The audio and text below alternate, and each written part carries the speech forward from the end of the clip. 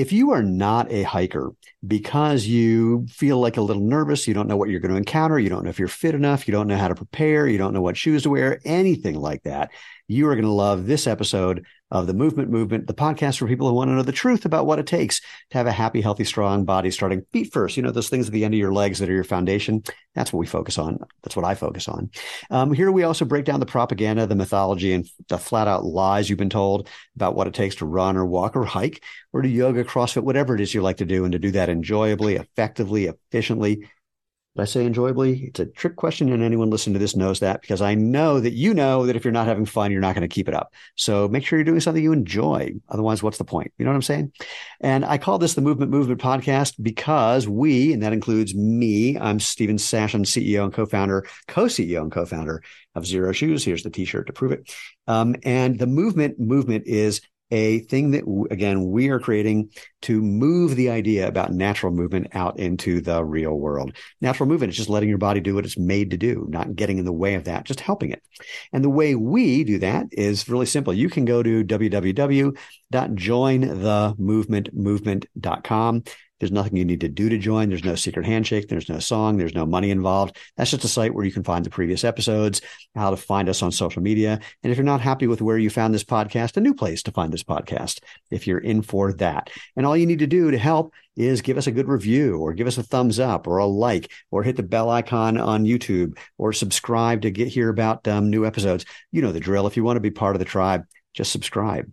So let us get started. Marcus, first of all, hey, how are you? Secondly, tell people who you are and what you're doing here. Good. I'm doing great. So Marcus Shapiro, I am a hiking strength and conditioning coach. I founded fitfortrips.com back in 2009. And I also think of myself as a hiking evangelist.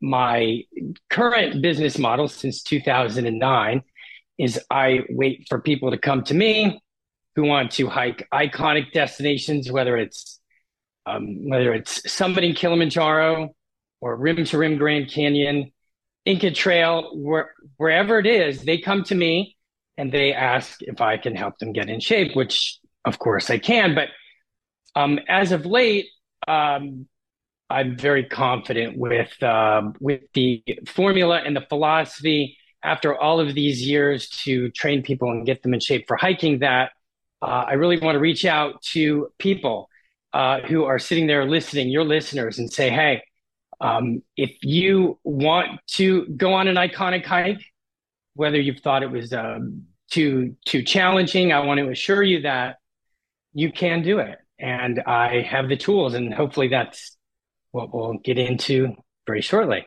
Yeah, what the hell? Why not? So, so for people who are not looking for an iconic hike, who are just trying to get into hiking, because it's kind of all the rage since COVID.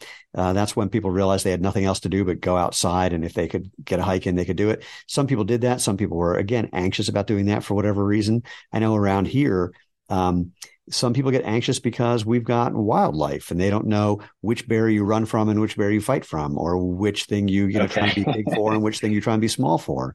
And my God, I was actually in Park City, Utah, just last week, and I couldn't sleep, and I got up at 4 a.m. and started taking a walk.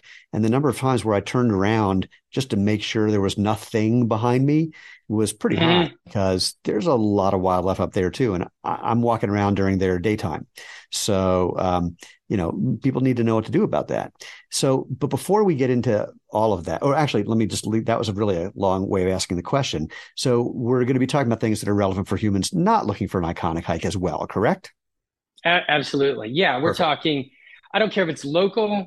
I don't care if it's domestic. I don't care if it's international. It doesn't matter. And oftentimes you bring up a good point. You just want to start in your backyard. Yeah. And just start there. Sure. I would like to walk on the moon. Just saying. Okay. So I don't know that I can help you with that, but well, it's nice having you on the podcast. Really good luck. Okay. And all right, great. All right. So, I've got to ask this question: where are you living that you're a hiking person?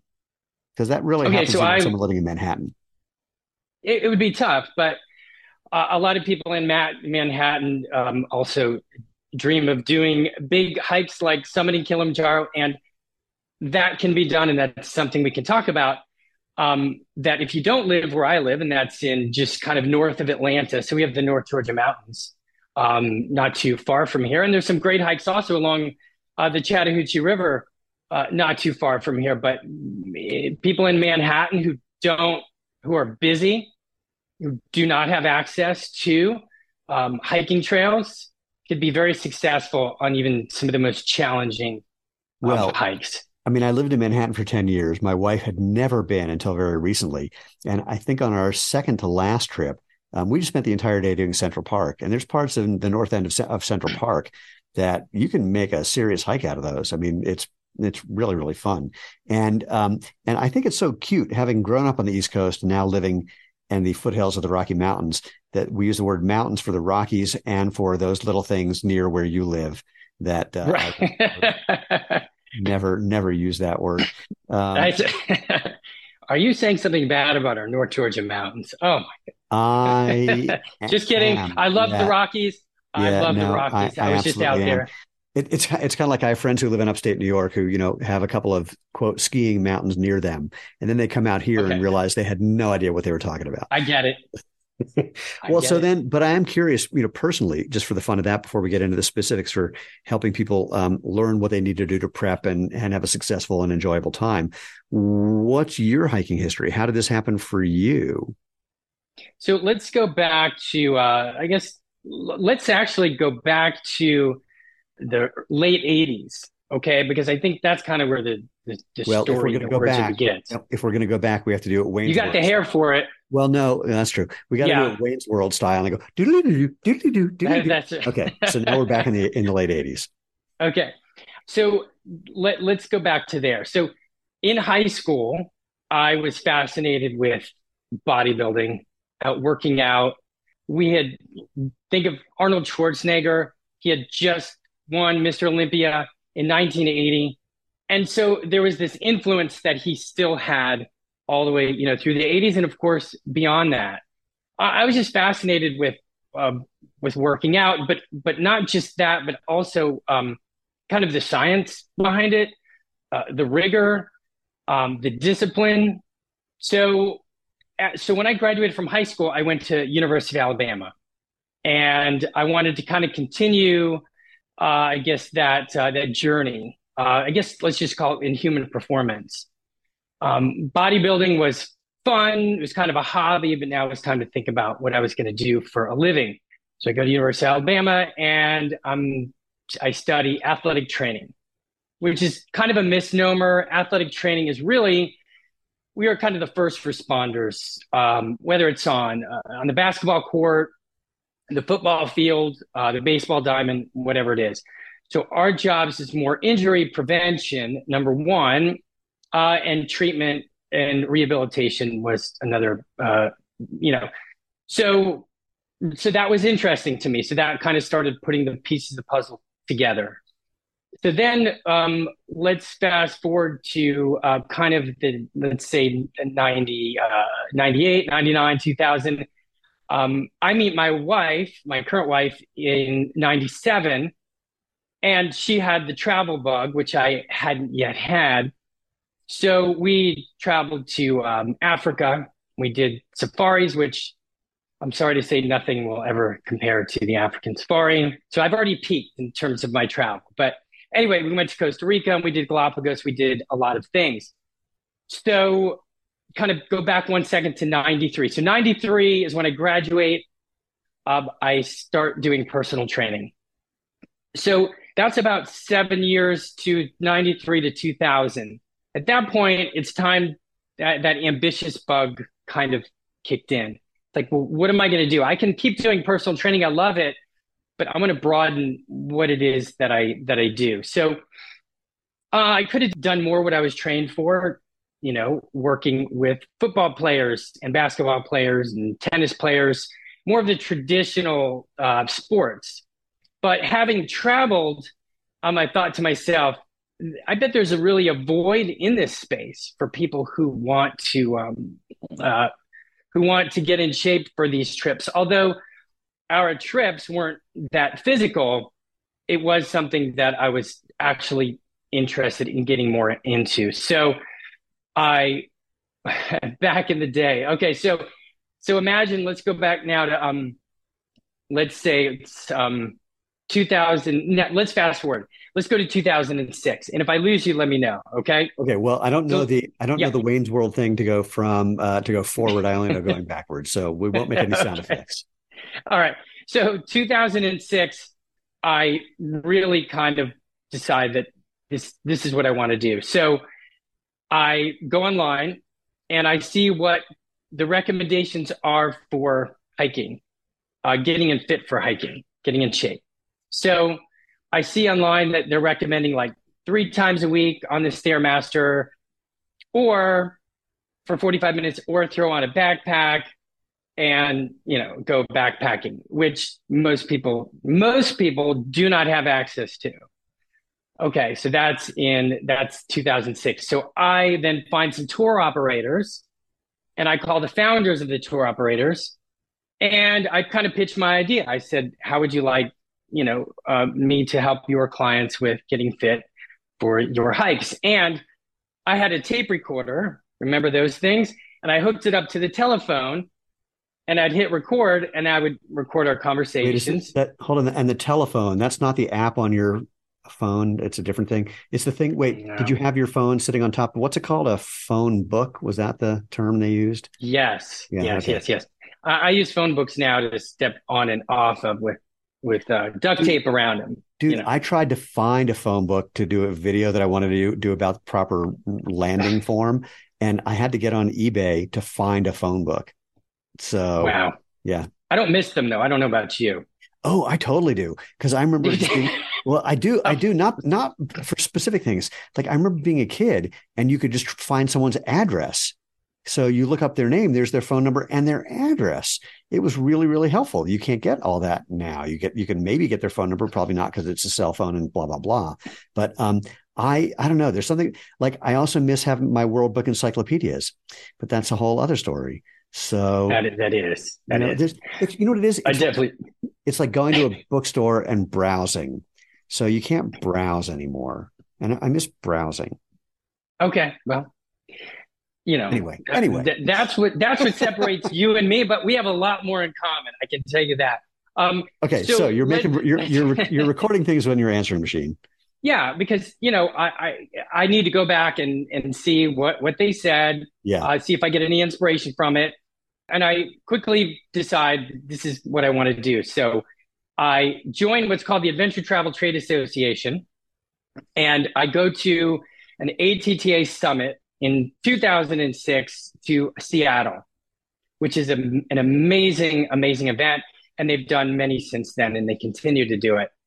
And so I go as a service provider to talk to all the tour operators. I have everybody's name and all the founders and the tour operators so that I can again make my pitch. So the long story short, from now at that point, I hire some software developers. I've got proprietary software that I'm going to develop so I can do online personal training. And this is back, now we're more in 2007, 2008.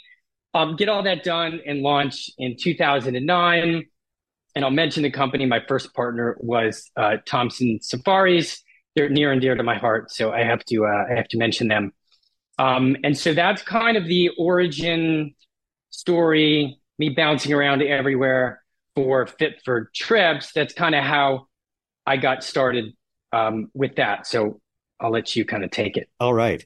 So the magic question then is, what's the program that you developed for these people? I mean, what'd you learn from talking to them? What was the kind of key thing from listening to those recordings? And what did you develop and how were you deploying that? How were you sharing that with people?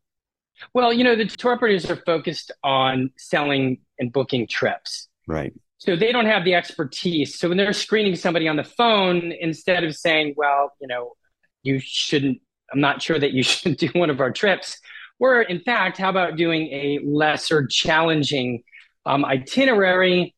Instead, they would be able to leverage my expertise and say, we have somebody who you can talk to if you want to do this trip. So from there just wasn't that much information, but I had a good intuition on how to begin to craft programs. But So I what was, think it, yeah, so go ahead. so when you started putting that program together, I mean, I want to hear the evolution of that, but let's just start with what was the first thing you put together? How were people responding to that? What kind of feedback were you getting, and how did that lead to the evolution of it? Yeah. So originally, when I first started putting them together, it was very heavily strength based, which was something I was obviously familiar with. Like what Um, specifically? but, okay. So lunges. Let's think of functional type. Let's think of movements that mimic what it is that you do. So step ups and walking lunges, even squats, which of course, Sure. is not does not exactly look like something you would do on the mountain unless you have to go to the bathroom. Then you'd want to do calf raises and things like that. And of course, there was an endurance component to it. So they would need to walk X amount of time. They would do a lot of HIIT training and stairs and those kinds of things. But that's where it's really kind of evolved since then, and that's probably So, I mean, I'm curious to hear how it evolved, but before I get there, I'm curious, what was your experience with compliance? I mean, you're telling people what to do. How were you monitoring that? Were they actually mhm. doing it? I mean, this is Yes, always the issue when you give someone an exercise program is, yes. are they actually going to do it? Yeah, yeah, absolutely. Well, first of all, their motivation is a little different, and that is they've already booked the trip. Right. So they have a goal in the end. And I'm pretty sure that you can relate, or a lot of your listeners can relate. And that is sometimes it's hard to kickstart a workout because you don't have an actual Oh, goal. yeah. So they have booked their trip. So there's a lot on the line. So compliance for these types of people wasn't that hard. But with the proprietary software I had developed, I go ahead and I craft their program, okay, week by week.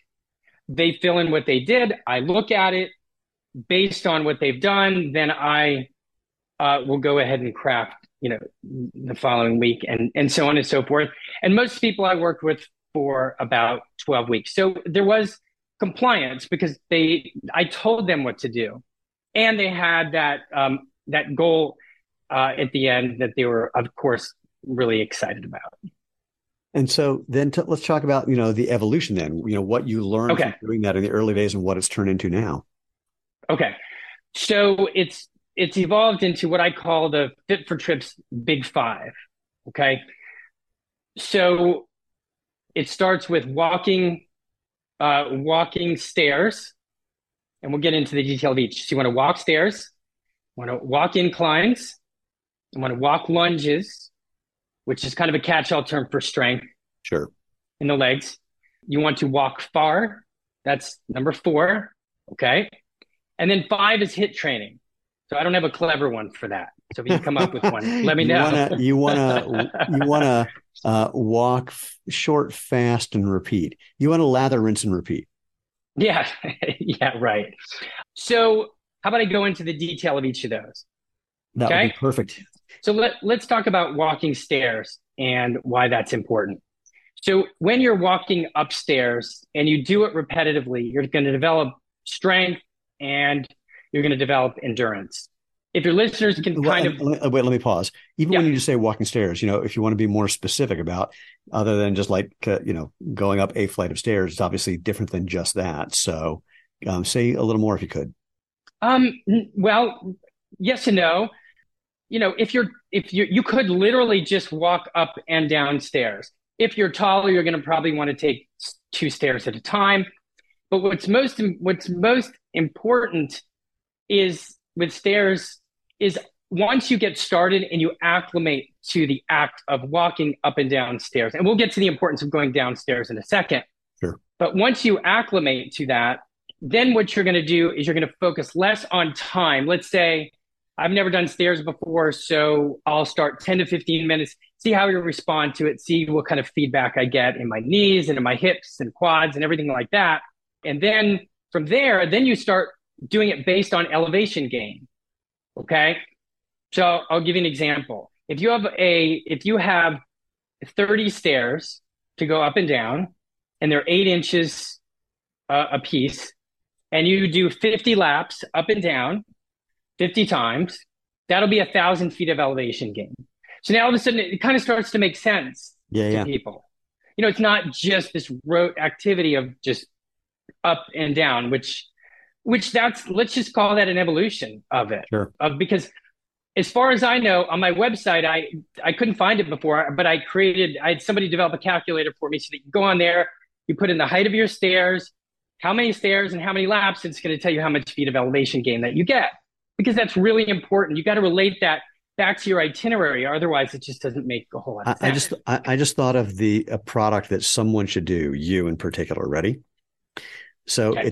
it's a augmented reality thing that basically combines what you're doing, takes your stairs basically and overlays on them. So, you're using AR glasses. So it actually looks like you're hiking something, but because it's AR, it knows that basically to put a rock where every step is. And if you have a landing, then it knows there's a thing. And what it would do is instead of just having you up and then all the way back down and then all the way back up, all the way back down, it could have you like go down a little bit, then go back up and then go down a little more and come back up, go all the way down. I mean, it could do something, but the fun part would be where it just doesn't seem as boring as just walking up and down your stairs over and over. So you're getting some kind of, VR, AR thing. So it feels like you're actually going out and doing a hike. You could even, similar thing if you did it on a treadmill, frankly. But anyway, that's my idea of the day. Well, I'll start with raising money now. So how much you got for that? Perfect. You're my first pitch. Okay. Well, here's the thing. I talk to people about how, that it might be boring, but everybody gets it. It's a means to an end. And nowadays, people can throw on the movement podcast and kiss the stairs. And what was I thinking of? Yeah. I agreed. All right. So what's our next principle? Okay. Well, let's talk about going downstairs because that's critical. Yeah. So it's easy to train. I shouldn't say it's easy. The fundamentals for going uphill aren't that difficult. You just have to put in the hard work. Yeah. Which is why people might want to do, well, I'm going to jump ahead. So let's do this. Let's talk about going downhill. People going downhill might feel less sure-footed. They might feel pain in their knees. Their quads might cramp. And so by going downhill, you're developing what's called eccentric control. So every time you're going down the stairs, you are putting on the brakes essentially. So it's a different kind of contraction than going uphill. And you really do have to do both. And I tell people, I'm like, even if you have one flight of stairs, it's really the carryover is really significant. Yeah. And it's important to do. People don't understand that, they finish a hike and they're all sore. That's mostly from the downhill part because the eccentric loading is just way harder. And now granted, you're stronger eccentrically, but if you're not used to it, that's just going to be way harder than what you're doing going uphill. Mostly in part because I notice when people are going downhill, they just tend to like throw their foot out and just land on it. And they're not really thinking about it like in this. I'm trying to think, this is going to sound weird. Think about it like the opposite of going uphill. So what I mean is when you go uphill, you place your foot, then you change your weight onto that foot, and then you press out. You're basically doing, a single leg squat for all practical purposes. But people don't think about that when they're going downhill. They just like slam their foot into the ground and then kind of, they're not controlling it on the way down, which is putting even more strain. Yes. So that's exactly. Yeah, I think a good analogy I've used before is, if you don't have eccentric control, you're going to take a step and then, let's say your brakes go out and all of a sudden you're just going to go forward and then you're going to stumble. And so really it's kind of a braking. Well, there's another one just from the people that I talk to where they understand the idea of running or walking and not overstriding, not putting your foot too far out in front of you, which means putting the brakes on when you're walking or running. Same thing when you're hiking, actually. If you're putting your foot too far out in front of you, you're having to spend more effort to get over your front foot than having it underneath you. But even more, going downhill, people will say to me, well, how do I prevent my foot from sliding forward in the shoe or in the sandal? It's like, well, don't put your foot way out in front of you. When you're going down, like put your foot underneath you and bend your knees, use your legs instead of just like, throwing your foot out way in front of you. Yes. And people are like, oh, I could do that. It's like, well, yeah. Yeah. Yes. Absolutely. All right. So we'll go to, how about we go to the second one, kind of dig deep into that. Yep. So we went from walking stairs to walking inclines. Yep. Okay. So you got to walk inclines because you've got to lengthen and strengthen your Achilles and your calf and your plantar fascia. And now I'm talking your language. So that's very important. So you can do treadmill. It's not so much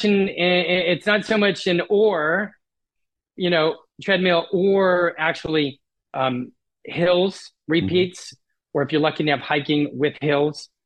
They're both important, but I would say to people, you can diversify. Now, some people don't have access to hills and inclines and like hills and hiking, but they can still lengthen and strengthen their Achilles and calf. And that's, I think, important to note, because you can do stairs and you can get the ascending and descending, but you don't get that stretch on your Achilles and calf. So if you don't do the inclines, you might hit the trail and you can develop some acute tendonitis or something like that. That's not cool. And the other thing too is when it comes to treadmill versus actually going up a hill, we can work together on what ground reaction forces are. Okay, explaining to your audience. But the simpler thing is this: talk to anyone who has spent the winter running on a treadmill, and then it's the first nice day, and they go out and they can't figure out why they can't run. Now, there's research showing that the way your body is moving is fundamentally the same, but what your muscles are doing completely different, because the treadmill, you can just catch the treadmill and then it'll take your leg behind you. You'll get off again. You're running exactly the same, but you're not using your muscles the same way. And it's kind of like, it reminds me when I was in high school, I was a gymnast, and one summer I was at gymnastics camp and I broke my foot. And I'm thinking, while I'm in a cast, I'll just do a whole bunch of strength moves, which will just be great, because I got this 3-pound, 5-pound weight at the end of my leg. And so I got really good at doing all these strength moves. And then when my cast came off, I couldn't do them because I could only do them out of balance. So yeah. Okay. Yeah. I mean, that makes sense. Absolutely. So that then takes us back real quick to stairs. People ask me, well, hey, Marcus, what if I just do Stairmaster and you don't get those same forces? It's not the same thing. It's like treadmill. You're keeping up with it. You're not actually moving forward. Like this, it's analogous to Stairmaster versus stairs. Yeah. But there is a formula for Stairmaster, by the way, for elevation gain. If somebody has to diversify and say, hey, I can't get all my elevation gain on stairs and hiking. Well, if you do a floor, let's say you go 10 floors on a stair, a typical Stairmaster or a step, the ones that go round and round. Yeah. Okay. Yeah.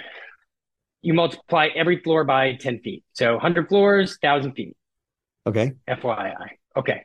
That's important with the formula, because keep in mind with hiking, we're looking at the itinerary. What's our total elevation gain? What's our feet? So that's why that's important. Okay. So let's go to walk lunges. So walk stairs, walk inclines, walk lunges. So walking lunges, like I said earlier, it could be step ups or walking lunges. And the reason why that's important is because, first of all, you want to work your muscles, your hips and knees through a full range of motion. Let's say you have to step up onto a high rock, an obstacle of some kind. If all you're doing is used to striding on a hike or a treadmill, you're not going to develop that full range of motion and full strength within that full range of motion. So that's one reason. And the other reason is you have to be able to recruit that energy system, which I look at the opposite spectrum of, let's say you go for a hike and you're going to do thousands and thousands of steps, but on a typical walking lunge, you might fail at 30 steps. So that by itself can't be the end all be all. So you've got to do kind of both ends of the spectrum. So that's that. So when you're, so wait, actually I want to pause there. So when you're having people do walking lunges, talk about, people have different opinions about how to do lunges. So there's a Sure. question of how deep you're going. You're letting your back knee like touch the ground, or you're not going that deep. Are you, not having your knee go in front of your front toe? Are you, keeping your body upright or not? I mean, there's just a lot of different opinions and thoughts about form for lunges. Do you want to talk about that, please? Yeah, absolutely. So I don't mind somebody. Actually prefer them to bring their knee all the way down to the ground. Back knee, But yeah. that's where eccentric strength comes in, because if you don't have it, you're just gonna, when you do a lunge, your knee's gonna just hit the ground. So you have to be able to go down slow, tap your knee gently, and then come off the floor. So I'm okay with that. I'm also okay. I think most of the time you want to try to keep your knee kind of, let's say, between over the front of your toe and ankle. Does that make sense? I think Yeah. that's where the more percentage of your lunging time should be. However, if you're as an avid hiker, if maybe some people in your audience can imagine your knee, there are just times when your knee is going to go way over your toe, Yeah. or maybe you're going to stumble a little bit. What happens when you stumble and you're used to this pristine form? So sometimes you just have to mix it up a little bit. And if your knee goes way over your toe, sometimes so be it. I'm not very Yeah, I mean, I think the bigger thing is people have been told, and I would argue incorrectly so, that if your knee's going way over your toe, that's a problem. And so there's a lot of people who are just afraid and not realizing that that's, it's a viable thing. You don't need to be afraid of, and it's, very doable. Sure. Yes. Okay. So let's go to the fifth one. So now let's talk about HIIT training. So HIIT training. Hold on. Yeah. Got stairs, incline, lunges. Do we miss something? Bar. Bar. Good man. Ha. See, that's why you're the host and I'm the guest. Okay. So walking far. Exactly. So walking far is important. I kind of alluded to it just a little bit earlier. So you can't just focus on all high intensity exercises. Hiking in general is more of a lower intensity endeavor, but your goal is to make sure that after thousands of steps, per week, and from week to week, that you really develop strength in the soft tissue and in your bones and your ligaments and your tendons and your muscles. And that over thousands and thousands of steps will give you more of that, will provide that for you. Whereas just strictly doing HIIT training, which might last for, 10 minutes total, let's just say, of high intensity work total, it's not going to work. So when I say walking far, a lot of times in a program, it's usually one time a week, like a long walk or hike on the weekend. Whereas during the week, it's more of your shorter workouts. And that's just evolved over time because people are busy. It's just the way it is. It's just how it works, Yeah. So walking far. Okay. Number 5. Got it. Okay. HIIT. I was so excited. I wanted to get to HIIT training. So here we are. So HIIT training isn't always critical. Critical. So let's pause for probably the very few people who don't know. HIIT, HIIT, high intensity interval training. Yes. Okay. Thank you. HIIT training I guess not everybody knows about it, but backtrack 1 second. Do you remember the HIIT training rage, where it's all you had to do is HIIT training? Do nothing else. Remember that? Oh yeah. Were you buying into that back in the day? Well, dude, I'm a sprinter. That's all I ever do. So I don't do long distance. I don't do slow. My workouts are all. See, here's my argument about HIIT training. It can be a really good thing, especially if it's not in your wheelhouse. So for the people for whom it seems to be most effective are people for whom they're not used to going all out. But for sprinters, that's all we do. So I don't, my argument is that people who are wired for sprinting, HIIT training has no metabolic benefit because, again, that's what we are wired to do. Now, the only other problem I've seen with HIIT training, and there's 2. One is that people, when they try to go all out with whatever they're doing, their form tends to break down. And they're setting themselves up for injury if they're, for example, running and decide to start sprinting, but all they're doing is their bad running form faster. Or if you're rowing, I mean, my God, I did a little bit of rowing. I watch people's rowing form. And it's like, no, you're setting yourself up for back problems because you don't actually know how to row. Now you're just doing it worse, faster. I just see things like that over and over. I don't know about cycling so much. That's a different story, or can be a different story. But that's that. And the other thing, just for the fun of ranting for a second, is that I hear people talk about HIIT training and they say, oh, sprint for 30 seconds, rest for 30 seconds, and repeat that 8 times. I go, well, if you're really sprinting, you can do that once, maybe twice. They're like, well, I don't mean, you don't have to get the same speed. I mean, just go all out. I'm no, seriously, I don't think you get it. Like all out. If you go all out for 30 seconds, you should be dead and not being able to get up for 30 seconds later. If you can, what you're doing may be going as fast as you can go, but you're not sprinting. So, and you might not even be going all out, but you're definitely not sprinting. So finally, there was like some 25-year-old guy who was saying, sprint 30 seconds, rest 30 seconds. And I finally said to him, when you sprint for 30 seconds, how far do you go? And he says very proudly, 150 meters. And I said, I am well over twice your age and I go 250 meters. So whatever you're doing is not sprinting. Call it whatever you want, but not that. He was a little upset. Good. He was humbled. No, he was upset. There was no humility. There is a difference. Yeah. Okay. So, anyway. So HIIT training is most important, I would say, for hikers that are going to experience high altitudes. So there's a couple reasons. So one is it helps you kind of tolerate just the discomfort that comes with being up at high altitudes. Your respirations are up, your heart rate's up, and if you're not comfortable with that, you haven't experienced that before, you can panic, from that situation.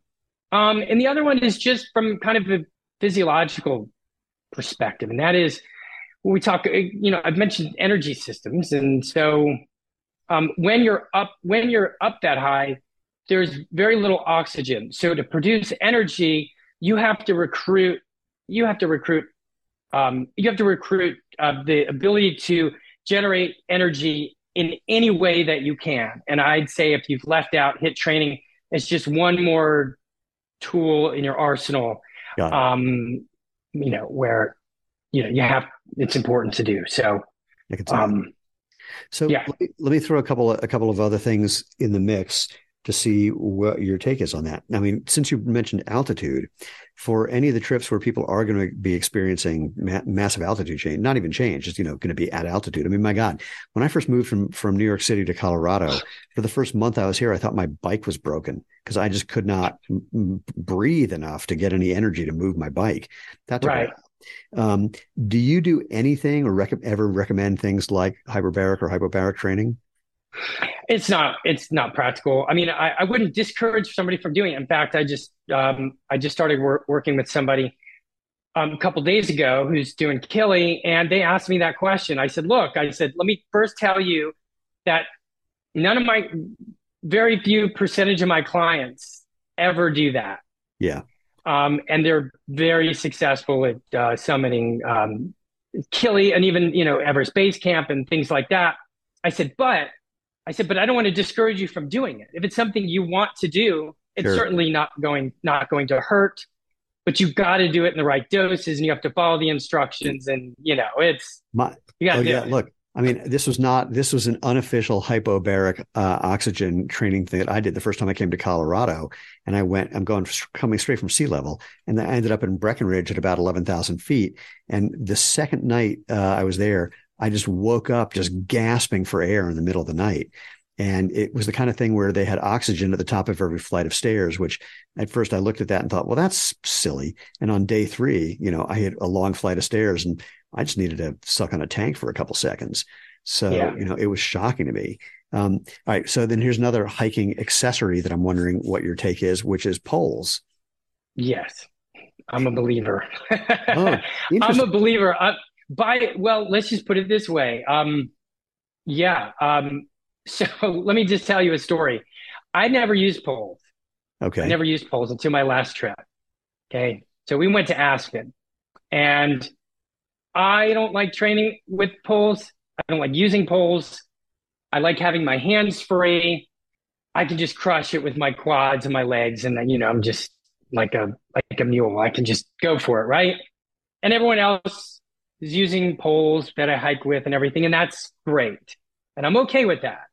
But we were going to an Aspen trip where we were going to do kind of a warm up hike, and then we are going to do a Mount Sopers, which is 13,000 feet of elevation gain, and then we were going to do Castle Peak, which is 14,000 feet of elevation, not of Well, wait, elevation gain. I'm sorry, I was going to say, altitude. yeah, it's not elevation gain, Yeah, altitude. yeah, yeah, yeah.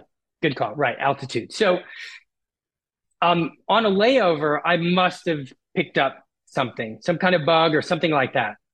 So we do our first hike, which is an easy hike, and I'm feeling it's supposed to be easy, and I'm feeling kind of off. um, Sorry, audience, I got to tell you, but I've got diarrhea. I don't have much of an appetite. But I make it through. That's fine. But day two is we were going to do about 10 miles and 3,500 feet of elevation gain, getting up to 13,000 feet. And so I was like, I feel horrible. I feel horrible. I need every advantage I could get. Yeah. So we went to the local outdoor store and I got myself some poles and I learned really quickly how to use them. And it wasn't hard. And then two things got me to the top of Mount Sopris. One was the fact that I was in great shape. Even though I didn't feel good, I was able to kind of work through it. Yeah. Had I not had my poles with me, my quads would have been working so hard. My heart rate would have spiked so high that I'm not sure that I could have done it. And now I'm a believer. And then definitely day three. Day three was 10 miles, and we were going to do, it was about 5,500 feet of elevation gain based on where we were starting. And there's no way that I would have made it without the hiking poles. Here's just, how about a quick lesson for your audience? And that is the other thing too. And tell me if you want to ask me more about the poles. But I will say that if you are sick and you don't feel good and you go on a hike, I'm not going to tell you not to do it. I'm stubborn. I was going to do it. Okay. But, yeah. But the issue is I was not eating and I didn't know it.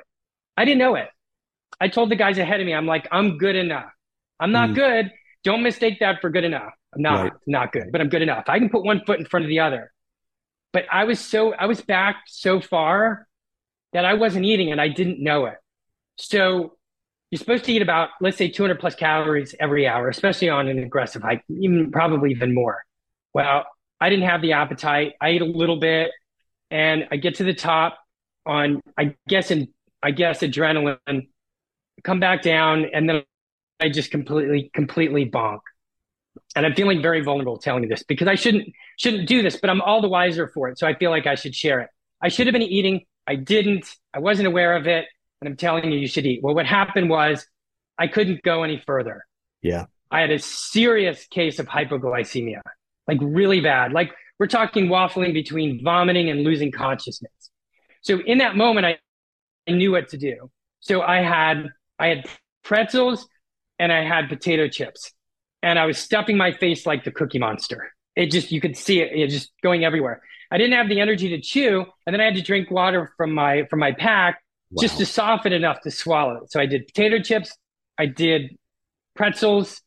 I did a bar. I did 2 goos and I did 1 pack of what would be like gummy bears within 5 minutes. And I laid there. And after 30 minutes, finally, I was able to get the energy and I was able to finish the rest of the 5 miles. So just a tale for your audience there. Well, and this is Colorado. What was in those gummy bears? They weren't gummy bears. They were, I'm trying to remember the name of it. But anyways, mostly sugar. There was some electrolytes in it. The sugar was the big thing. Had some electrolytes. See, around here, gummy bears means pot. So that's yeah. So you might have had a pack of something that seemed like gummy bears, and you thought you got down off the mountain, but you really hadn't moved. Got it. So it's Got entirely it. No possible. edibles on this. No edibles on this No, trip. no edibles allowed. No edibles allowed. So do you want to give people like the world's fastest instruction or thoughts about, getting used to poles? Because the first time I tried them, I thought they were dorky as crap. And then I tried them and it's like having a superpower, but similar to, having bad walking form, you can have bad pole form where they're not helping you as much, or as well as they could. So do you want to chat about that? Yeah. I think probably the easiest thing for someone to imagine is when you're going uphill or flat, you want your elbows to be at 90 degrees. Okay, so you would adjust the pole so that your handle, so that your elbow is at 90 degrees. So Yeah. make that adjustment. Okay. If you're going downhill, you want to lengthen the hiking poles, maybe a few centimeters, and just kind of experiment and see how that feels. I'm trying to think what else. The other thing with hiking poles too is you want to get one with a strap on it. Mm-hmm. Okay, because you can put your hand through the top of the strap and then grab the handle. And what happens is the strap is underneath your wrist, and so you're not gripping the pole with like a death grip because your Right. forearm are way out. You can look almost just rest and push on the strap if that makes sense. That's So clever. Yeah, I like that. yeah, makes a big difference. So I feel required by law, of course, to ask the simple question. Well, I'll do it this way. Rather than a question, I'll make it something of a statement/command. Let's talk footwear. Ah, yes. And I actually have this is show. You ready for show and tell? Oh, sure. You ready for show and tell? Okay. Yeah. So, yeah, buddy. And you'll have to Okay. describe things for people who can't see. You'll have to describe what you're showing. Oh, Oh, okay. All right. So I'm holding the Prio here. yep. Okay. That's our Zero Shoes Prio. And you notice, look at this. This is not a manufacturing defect. What I'm showing Stephen is this right here. Do you see that right there? Yeah. So the collar, the part that goes around your ankle, Yeah. the outside part of the collar, and Yes. it looks like you've beaten it up pretty good. Okay. Yeah. And by the way, I had to write down the date for this. I've owned these since May of 21. Okay. And I wear them all the time. I should say that. Wait, I want to pause and say Yeah. I did not know this going into this conversation. So this is not a setup just for this, but so anyway. That is correct. So, by the way, I use these Prios for everything, which we can get to in a second. But I also use them I wear them around the campsite. So we were in the Chicago Basin, and luckily it was our last day, and we were going to hike out. And our shoes and our backpacks were sitting outside of our tent because we have small tents. We need the room, and we wake up and the backpack is completely destroyed. And luckily, they only tore the shoelaces, and you can see this fringe right here. So they ate my Prios, kind of. Wait, what So was? I had. Wait, do you know what they was? Who It ate was. them? I think it was a rodent that was Oh, getting the fibers for their nest. wow. So Yeah, those fibers are still there in we have a pair of Colorado. sandals that were attacked by an actual Tasmanian devil. Really? Yeah, Cool. Okay. shredded. It's hysterical. So anyway, so I wear these shoes, and then you can ask me questions and we can whatever. But I'm just going to tell you, I wear the Prios when I train in-person clients. Yep. Okay, I wear them when I do my treadmill work. I wear them when I do stairs. I wear them when I walk the dog. I wear them all the time. And then I would wear my trail maces for my training hikes when I want to strengthen my feet. Okay. When I went to Colorado, I was not confident enough that my feet were strong enough to be able to tolerate the granite. And I'll say this, I had a pair of shoes, not going to name the manufacturer. We can do that offline if you want. I wore their shoes, and in 2 days, the granite up there on those Rocky Mountains, they shredded them. They were the soles were gone. So anyway, but that's that. What do you want to talk about with them? Well, there's a couple things about, and I argue these are misconceptions. The first thing is people think when they're hiking, they need a hiking boot for ankle support. And I say, well, if you have a shoe that's got a stiff sole and you step on something not centered on your foot, because you stepped on something off center, it's going to make your foot twist, and then your ankle's going to twist. And there's frankly nothing that can support that.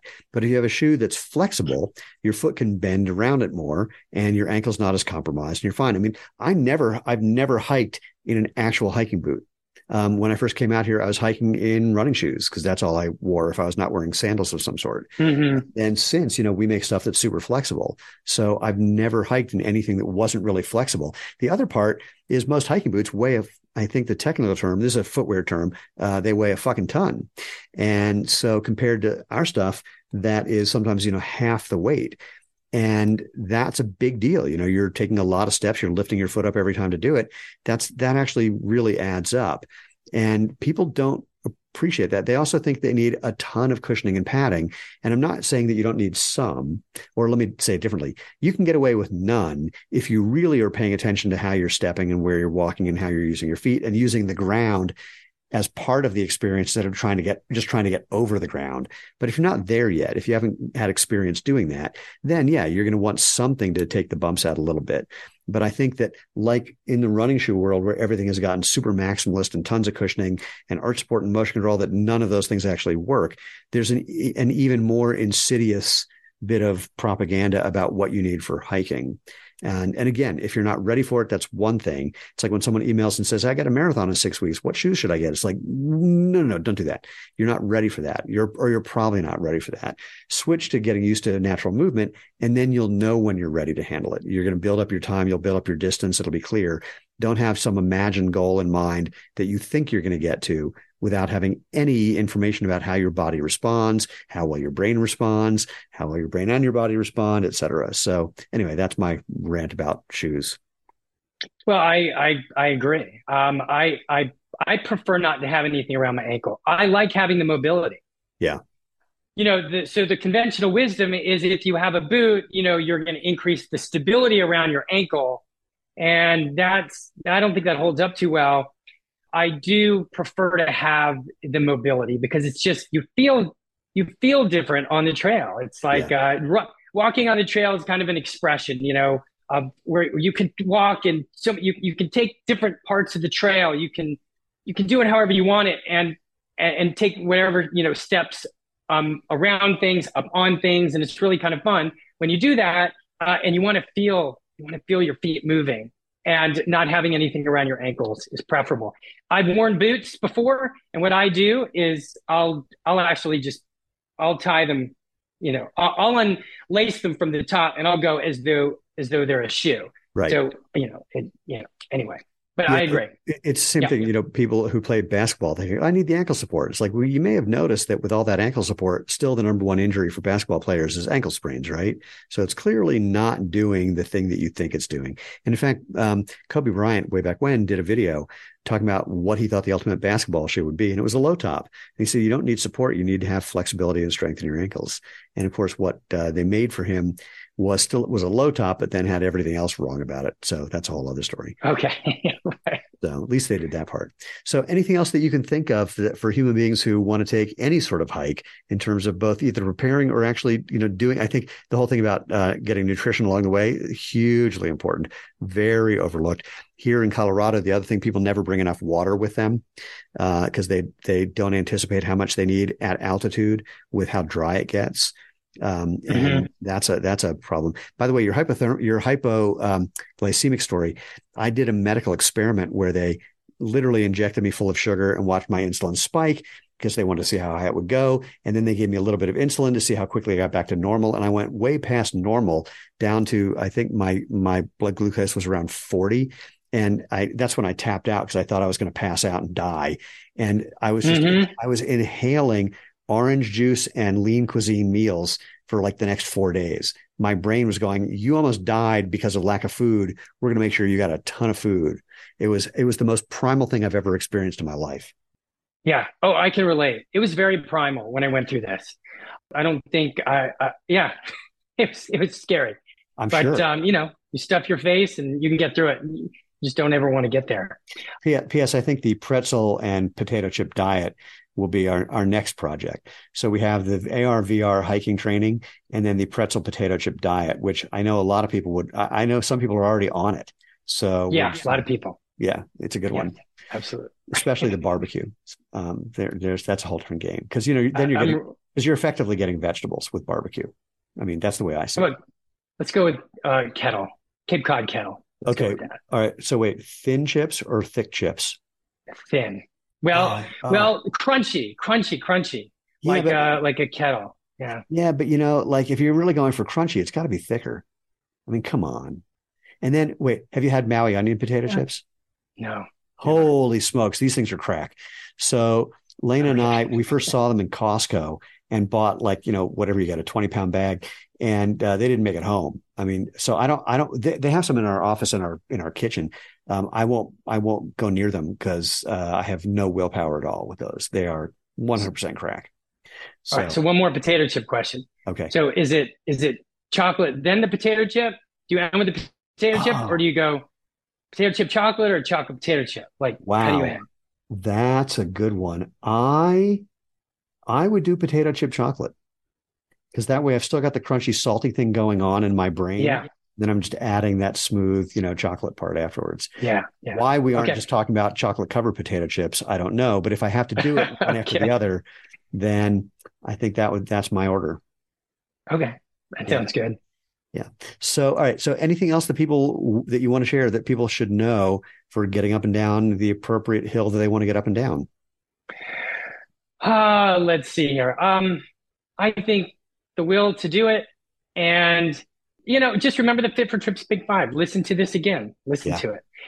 Just do it. Do really just get out there and find a local trail, something that's not aggressive, like an All Trails app has. They list them in terms of easy, moderate, and hard. So pick an Good. easy one and just go for it, and go with some friends or maybe a local hiking group, and then you can get aggressive and get in shape and find some, make a list of hikes at some point. Go online, you'll see a million of them, the top 10 hikes in the United States or whatever.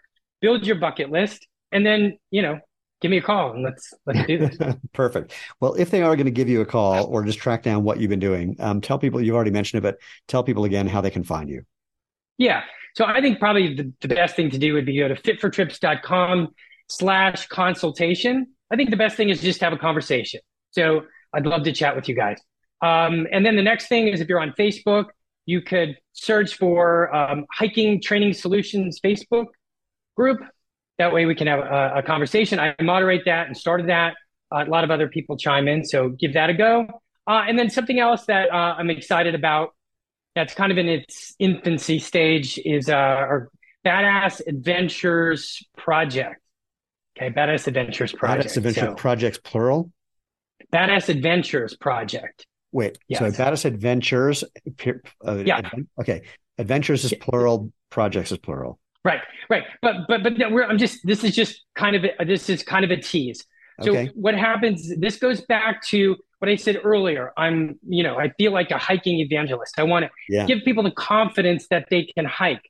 So people come to me to get fit because they already have a hike. But what the Badass Adventures project is about is the desire to challenge yourself and get out of your comfort zone. That'd be the primary thing, and say, hey, was a conduit to do that. We're developing itineraries and we're developing training programs to go with those. So the first and foremost is, hey, I need to get off my butt. I need to challenge myself. I'm feeling soft. So, hey, wow, I'll use hiking as a conduit. It just so happens that the Badass project is the way to go. So, I love it. I love it. but I'm just teasing it. We'll talk. Okay. They'll see that online at some point. Okay, perfect. Well, Marcus, thank you. This has been definitely a pleasure. And it has made me think of the couple of trails around here that I haven't been on in way too long. I'm going to have to find a time to do that before the weather turns even more. It was 80 yesterday. It was 40 when I got out of bed this morning. I was not happy with that. And because I'm not a cold weather person for whatever reason, even though living in Colorado, which is a fake out because it gets cold here and then it's, warm the next day and it's sunny all the time. So you never know. Anyway, that said, I hope people do take you up on your offer to have a little consult and find out what new exciting adventure they can take that they didn't think they were ready for. And of course, if you guys do that, let me know. And speaking of letting me know, if you have any requests or comments or questions or suggestions of people who should be on the podcast, drop me an email. I'm at MOVE, at jointhemovementmovement.com. And of course, feel free to go to jointhemovementmovement.com jointhemovementmovement.com and find previous episodes of the podcast and other ways you can find us on social media and the places that you can get this podcast if you're not happy with the one that you're already using. And most importantly, of course, just go out, have fun, and live life feet first.